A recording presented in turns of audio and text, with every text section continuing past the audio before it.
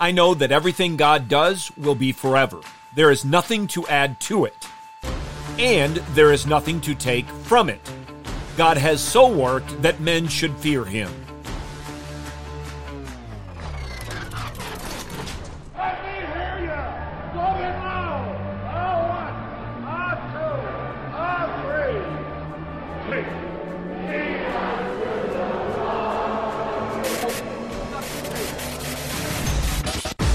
Welcome to In the Bullpen, Up and Ready, a ministry of developing contenders. The call has come. You need to get up and ready now. And look who's coming up.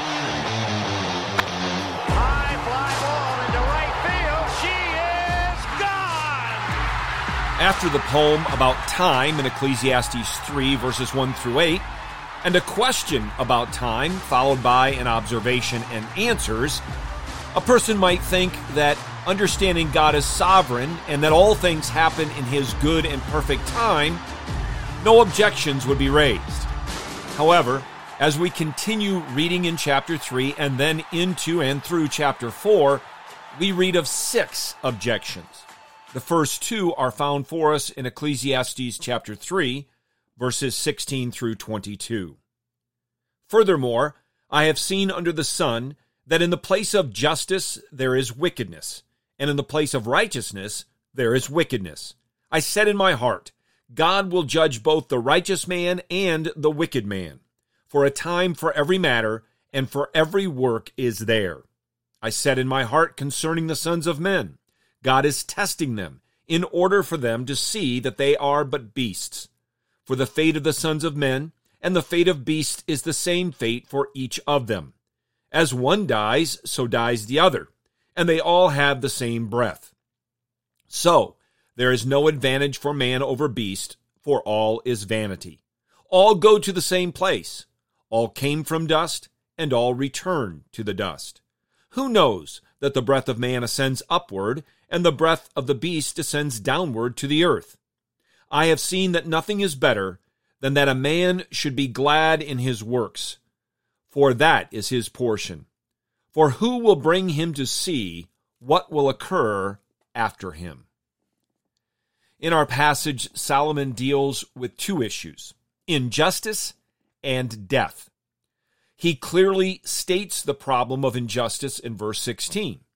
In the place where justice and righteousness ought to be found, there is wickedness, iniquity, evil, injustice. I trust you are able to see contemporary parallels to that verse. The answer is found in verse 17. God has appointed a time when he will judge all men. And this is a recurring theme in this book, Ecclesiastes, and in this book, the Holy Bible. Christ will indeed come again to judge the living and the dead.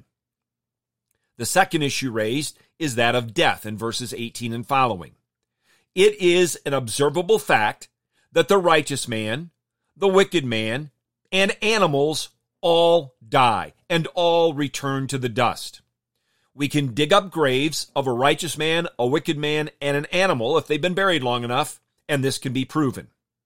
But we have a vitally important question in verse 21. Who knows? Who knows what happens to men and beasts after death? The righteous man, the wicked man, and animals. And the answer is God knows. Man cannot know without the revealed word of God. We can know observable facts about dust. We cannot know what is unobservable.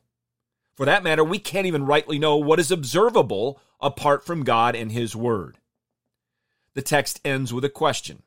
For who will bring him to see what will occur after him?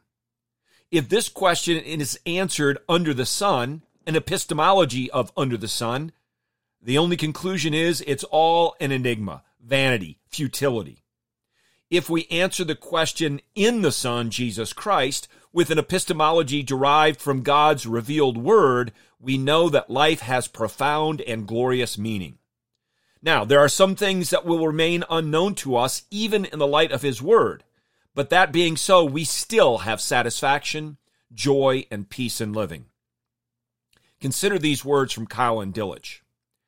if one disregards the idea of God's interfering at a future time with the discordant human history, and in general, if one loses sight of God, the distinction between the life of man and of beasts disappears.